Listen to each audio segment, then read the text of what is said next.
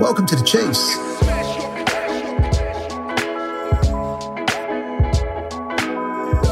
The Chiefs is a White Arc podcast aimed at specifically giving you an insight into what makes great leaders and entrepreneurs in a variety of organisations tick. We call them Chiefs. My name is James Ciuffetelli, and together with my White Arc co-chief, Joe Hands, we're going to attempt to take you on a journey and talk to as many chiefs across as many industries as we can to give you an insight into A, what makes them tick, and B, what makes their enterprises thrive, and more importantly, what they've learned along the way. The Chiefs. So this morning I get to welcome Martin Herbst to the Chiefs. Welcome, Martin. Hey, it's great being here. Thanks, James. It's great to have you on, Martin. So just by way of introduction, Martin is the Chief Executive Officer, CEO for JobAdder. He's got an incredible story that I'm looking forward to unpacking this morning with Martin, both personally and professionally. And throughout this podcast, we'll actually learn a little bit more about that. But by way of introduction, Martin's a tech leader with 20 plus years experience launching and scaling SaaS, e-commerce, online classifieds and digital media businesses, all the way from startup phase through to highly profitable enterprises.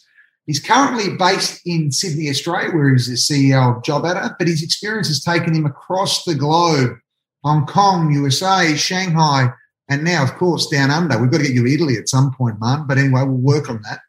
Prior to JobAdder, Martin's accomplishments have been many for the likes of eBay, PayPal, and Sony, just to name a few.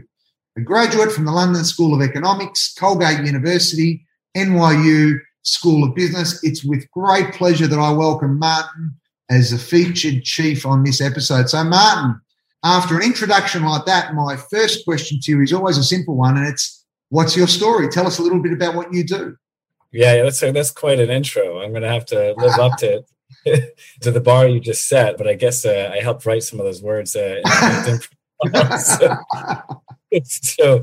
yeah, I guess the one place I love to start is just some of the highlights in terms of my career and a little bit about me is I'd say I like to tell the story of where I started after university. So, I think like a lot of us, I didn't know exactly what I wanted to do. I was just following some people that I was inspired by. And those people that I was inspired by were my dad, my older sister. My father worked on Wall Street for a while. My sister, after she graduated from college, she went to go to work on Wall Street. So I kind of followed the herd in a way. Went to Colgate University in upstate New York, very, very cold part of upstate New York. I think all of upstate New York is pretty cold. So very remote. And then I got a major in economics because I felt from a liberal arts school, that's the best connection to get into finance. And then I landed at a place called Brown Brothers Harriman. And the way I like to describe Brown Brothers is if you've ever, and I'm dating myself on this one, but if you watch that movie, Trading Places, with Dan Aykroyd and Eddie Murphy. So that old stuffy bank that they worked for, the commodities trader, Duke and Duke. Yep, where they camped out on the porch. I always remember that scene. Yeah. So that the two partners, right? Basically, there was almost like the guys out of the Muppet Show. But that's basically Brown Brothers. It's the oldest and largest private bank in the United States. And, listen, I think there's some great things about it where I got to learn about how companies work from a financial perspective, learn about P&Ls and balance sheets. But I worked in a group that was called the Financial Institutions Group, or FIG. And essentially, we did banking, mostly commercial debt, for other financial institutions like insurance companies, insurance brokers. So a financial services for financial service companies. And I just couldn't get excited by that. And plus the culture was just so old, stuffy and conservative. It just wasn't me. So I did what a lot of other people did at that point. I went to business school to make a career change. Now, ironically, I went to business school to kind of go in the other direction. I wanted to get out of finance and banking, whereas a lot of people are going to business school to go into finance and banking. And without going too far down the rabbit hole of the entire career story, the highlights basically are that, okay, what am I going to do if I'm spending 70, 80% of my waking hours doing a job? Then I better love what we're doing, love what we're producing, and be able to connect with it as a human being and love the people around me. I really enjoy that. So I loved as an individual, just media entertainment. So I was quite interested in getting the business of that. So I went to business school. I went to NYU to get into that. And then long story short, I did some stints in digital media. Then my wife and I, we met in New York City. We moved to San Francisco because we wanted to move there just out of lifestyle reasons. We both had been there and had loved it and said, okay, let's just go. And then I got a job at eBay doing strategy for their classifieds group. And long story short, ended up coming out to Australia in 2013 to run Gumtree, which is part of eBay. I left that end of 2019 and had the extraordinary luck to join JobAdder middle of last year. So almost a year ago. It's an amazing story, and I'm going to explore a little bit. I love the bit at the start where you actually said that, you were following the people who inspired you. And, like yourself, I'm a great, lover of my father's story and what have you, and massive inspiration. And you mentioned that. So I want to touch on your dad and your sister in a moment, but I want to talk just a moment about JobAdder. So tell us about JobAdder and what do you love most about what you do with JobAdder? Yeah, so I think the best way to touch on JobAdder, and first off, JobAdder is a recruitment software. So we primarily service recruitment agencies here in Australia and New Zealand. We've got lots of growth and traction in the UK as well as the States and Canada. We also serve in-house recruitment as well. Now, if you had asked me or have told me, let's say a year and a half ago, that I would be the CEO of JobAdder, I'd be very, very surprised. And not because it's not it was an amazing company, but I guess when I left Gumtree, first and foremost, what I wanted to do was I needed to take some time off. I needed to decompress. Really, after burning out for 14 years at eBay and then 7 years running Gumtree, I was running really hard, and my body just needed a break. I needed time with family.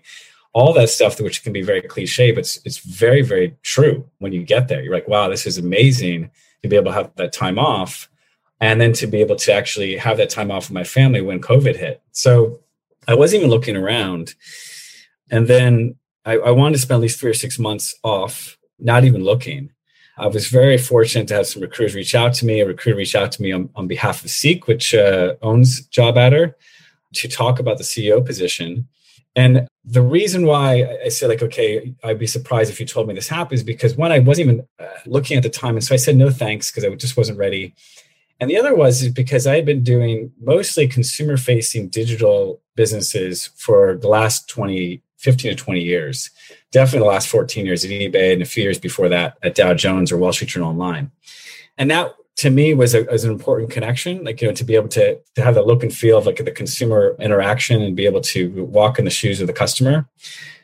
So I knew about JobAdder because we had partnered with them at Gumtree. One of our top salespeople had left Gumtree to go to JobAdder, and she raved about the place.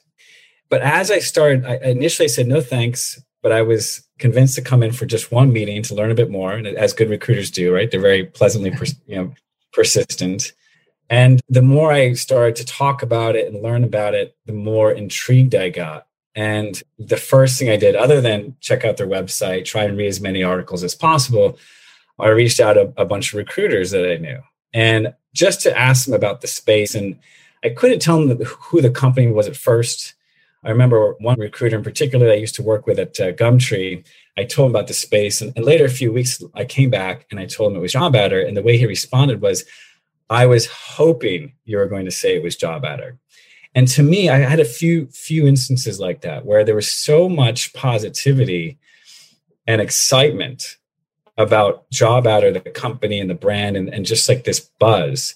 I said, okay, this is something really special, right? So customers love it. The more I found about the company, the culture itself is very, very customer centric, a very positive, collaborative, culture as well, product led.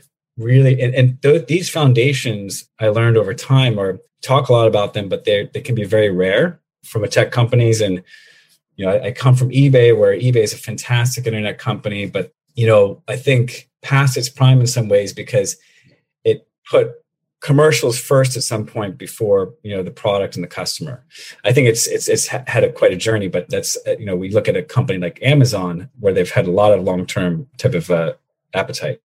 Plus, with Seek's appetite to invest a lot more and at the same time be fairly hands-off when it came to let us run, I just fell in love. And it's been a year in, and I'm actually more excited by essentially where we are right now and what we can be than when I first started. I love that story. It goes from no thanks because you're spending 3 to 6 months with your wife, and I get the whole need to rejuvenate, what have you. So no thanks goes, so let's go and have a look. Moves into let's talk to a few people. Hey, you know what? It all lines up, and then bang, you're in. You're the CEO. COVID hits. Tell me about the induction to being the CEO of an organisation. COVID hits. What was that like? Yeah, it's pretty surreal because I was talking to folks at Seek based in Melbourne, and we were doing it all remotely. And back then, fairly naive about the impact of what we were going to go through with COVID. Figured like, hey, we'll be out of this in just a couple more months.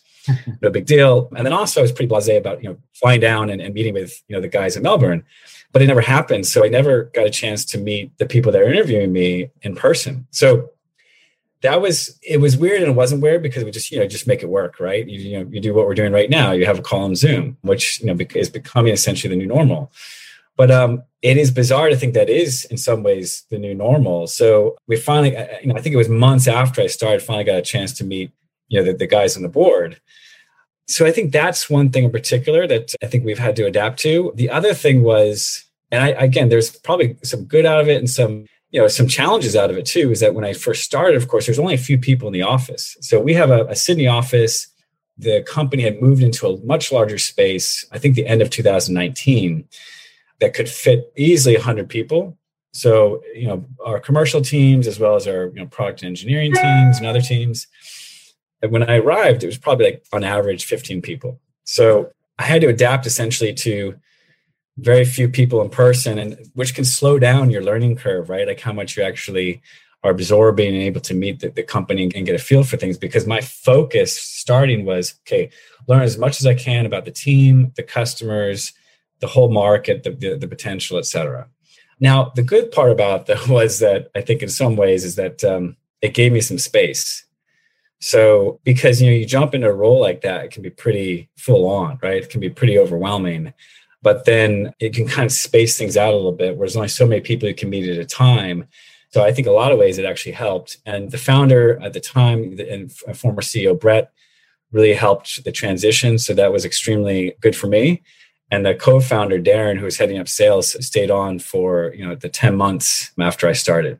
What an amazing initiation. And, from the first time we met, Martin, I mean, you're a leader who embodies so many values, but learning is a big one for you. So, I know, and people and the things that you spoke about, culture and what have you. So probably not a more difficult time to start for a CEO where staff are remote, people are unsure with what's going on and what have you. So, everything from a leadership perspective is really challenged, from culture, connection that you spoke about. You spoke about some of the positives of the time, which was you got to grab some space and what have you. But what attributes do you think you had to draw on the most as a leader to really drive that connection? Because one of the things that I get from everybody I talk to about Job Adder is your culture and your connection. So you're doing something amazingly right.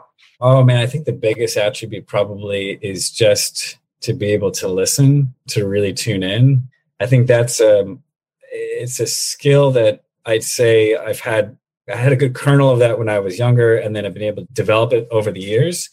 And it's something that you can only do more of, right? Like, there's a bunch of different sayings about that, right? But that's why God gave you 2 ears and 1 mouth is one saying, I think. So I think that was really important, right? Because I guess I felt that because Job Adder has succeeded in so many ways and was such a good place with customers, and people who work here love the place so much, it was really a big responsibility for me. I was told as much not to do this, but not to F it up. I love that one. So I felt really, I still do, quite responsible to make sure, that I'm like a caretaker, and to, not only to maintain it, but then how do we add on to that? So to be able to do that, you got to really listen to the people who are here, listen to the customers about why they love the place, what they see as the future, both from the customers and the people who work here. And there's some amazing people who work here who just embody this positivity and the love for the customers. So paying a lot of attention to that. And then I think the other, so of course, the converse of listening is to be able to effectively, communicate. So, Mark, you've just touched on something that was, really reminded me of my dad. And I want to touch on your dad and maybe even your sister for a moment. But you said that my dad used to always say to me in Italian, you've got two ears and one mouth, use them in proportion. And then when you referenced the don't F it up, that was the line he would go with straight afterwards. So I always felt this real sense of don't F it up. But what were some of the things that you learnt about leadership from your dad and maybe even from your sister? I remember walking across the front yard. We were doing some yard work or something. I can't remember what I said, but he turned to me and says, Martin, you got to think before you speak.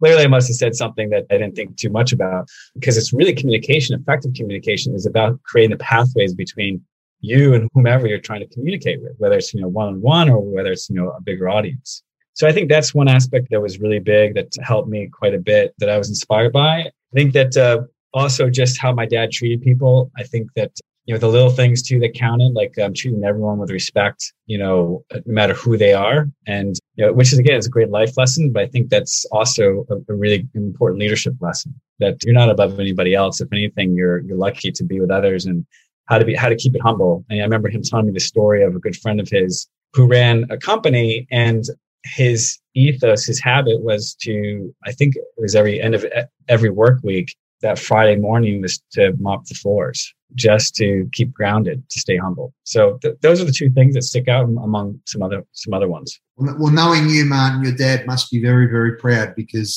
you are all of those things and some more. And I say that sincerely. All right, I want to move on a tip. I promised Martin on this podcast that we'd only go 25 minutes, and I think I'm going to blow up his Monday completely the way that we're going, because it's just an amazing conversation.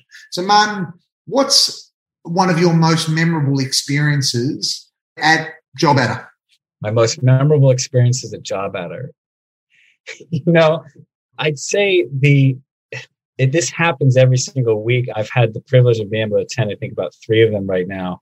Our support team runs what's called a love lounge, and which sounds a little bit bizarre and maybe not PG when I say it that way, but it is very PG. And what it is essentially is our support team. They call themselves the Pirates, which is actually pretty cool in itself. They've got a real distinctive identity. And so the idea, behind this is just giving love to each other, and and also the recognition that our support team gets from our customers. So they gather the support team together and they put music behind it. They're dancing, either if they're in person, they're dancing in person. If they, of course, on Zoom, they're dancing, at home in their chair to funky tunes. And then they just share across notes or emails or messages that we get back from our customers, who are basically shouting out to different pirates on Job Adder about the cool stuff that, that was done for them. And to me, that captures, I think, the essence of what Job Adder is about internally, because it's both supporting each other and supporting our customers and reflecting that. So that's probably one of the biggest highlights. I love that. The Love Lounge. In the beginning there, I thought you were going down a Boogie Nights path, but I really, on a serious note, I really love the connection between your customers and the support team, the Pirates. I think it's a valuable lesson for anybody listening. Amazing. Martin, so much experience, and I'm sure you get asked this question a lot, but what are some of the mistakes as a leader that you wish you could have avoided? Yeah, where to start? All the mistakes, right, are things that, you hopefully just take away as good learnings. The first one that comes to mind is, to me, I think that in leadership, it's all about maintaining a good balance of different things. In particular, I think it's maintaining a good balance between delivering on the short term, but then investing and thinking about the long term. And I think in so many different instances, probably more than not, we compromise long term for the sake of delivering on the short term. So I think a good example of that is, at Gumtree, we had an amazing business. We grew quite a bit. Talk about serving customers. We had 7 million, unique visitors every month. So millions of people using Gumtree and benefiting from that. And I would always get to hear great stories of, everyone's got a Gumtree story, or they know someone who's got a Gumtree story, which is really cool. But, we are part of a public company. We're interested and quite motivated for commercial growth. And because we're a free model or free to post, we had to be more, I'd say, resourceful about how we actually made money. And that was through advertising, right? So about a third to 40% of our revenue was through third-party advertising.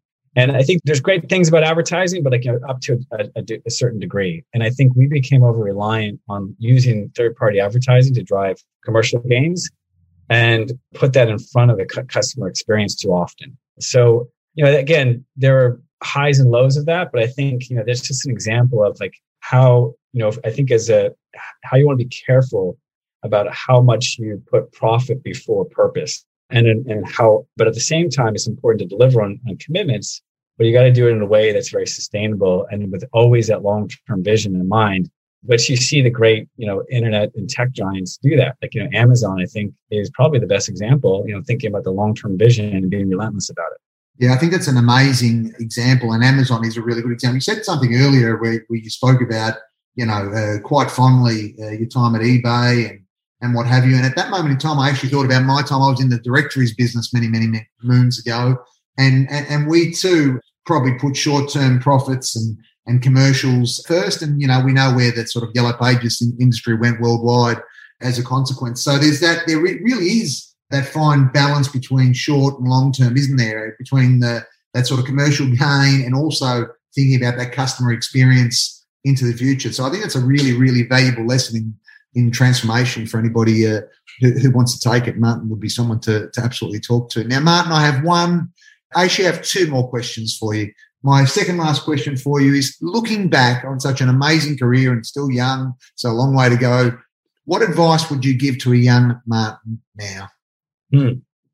I think that what I look back in terms of what worked really well for me was following my heart and my gut in terms of an environment I wanted to work in. So again, there's you can follow the money and what you think is essentially going to deliver, great salaries and what other people are doing. And that's kind of what I started to do when I came out of university was, okay, well, I guess I'll get into banking. There's a lot of money there. Other, smart people seem to be doing it. It just never felt right to me, though, and I never really loved it. So I took a big gamble, at least I felt I did, to leave a well-paid banking job and then go into a lot of debt, go to business school, because I had the bank offer me to pay my way through business school, but I'd have to stay there afterwards. And I just didn't want to do that. I wanted to make a clean break, and, paying for that business school tuition was all going to be on me. And so I probably would have come back and just say, hey, you're doing the right thing. You're doing the right thing. If you're passionate about something, just one, tune into that, right? Reflect on that. Try to find those moments where you actually can understand the best days you ever had at work or your best moments. Define what that means, and then put faith into that and follow that. And I think, I'm not sure if I would have ended up any differently, but it would have been probably maybe a bit of a step ahead, because I would have gotten that reassurance that, okay, this leap I'm taking is the right one. Tune in and reflect on what you love, follow your heart and your passion, invest in learning, which you certainly have, Martin, by taking on debt, as you described, to go to business school. But what a brave, brave call. In closing, Martin, one single word that best describes you. That's a tough one. So you can't say red. You stole that. That would have been fantastic. Michael would have loved that. I know James is laughing, I'm laughing, because our common connection is Michael Savanas, who hopefully has listened to this. He's my revenue officer, and he's a Yankees fan, which I only found out after I hired him, which is unfortunate, but actually keeps me, on my toes in terms of watching my Red Sox stay ahead of his Yankees. But man, this sounds a little bit corny, but I guess, again, it's the one that popped in my mind is it's family. So I just think about two big spheres of my life, things I love. I love, my family, my three boys, my wife. There's a family at work. And I often, when I communicate with people at work, I talk about life lessons I've learned by, having growing a family. I did that in actually our all hands a couple of weeks ago. We call the hour of power of the hop. So that's probably the best one. Red Sox is good too. I love, I love your analogy to family, Martin. I love your story. Thank you so much for being on the Chiefs. For anyone who would like to get in touch with Martin, LinkedIn, certainly reach out to him. If not, reach out to us and we'll put you in touch, but you won't get a final leader in this space. Martin, have a great day and thanks for being on the Chiefs. Thanks a lot, James. Great to be here. It was a blast.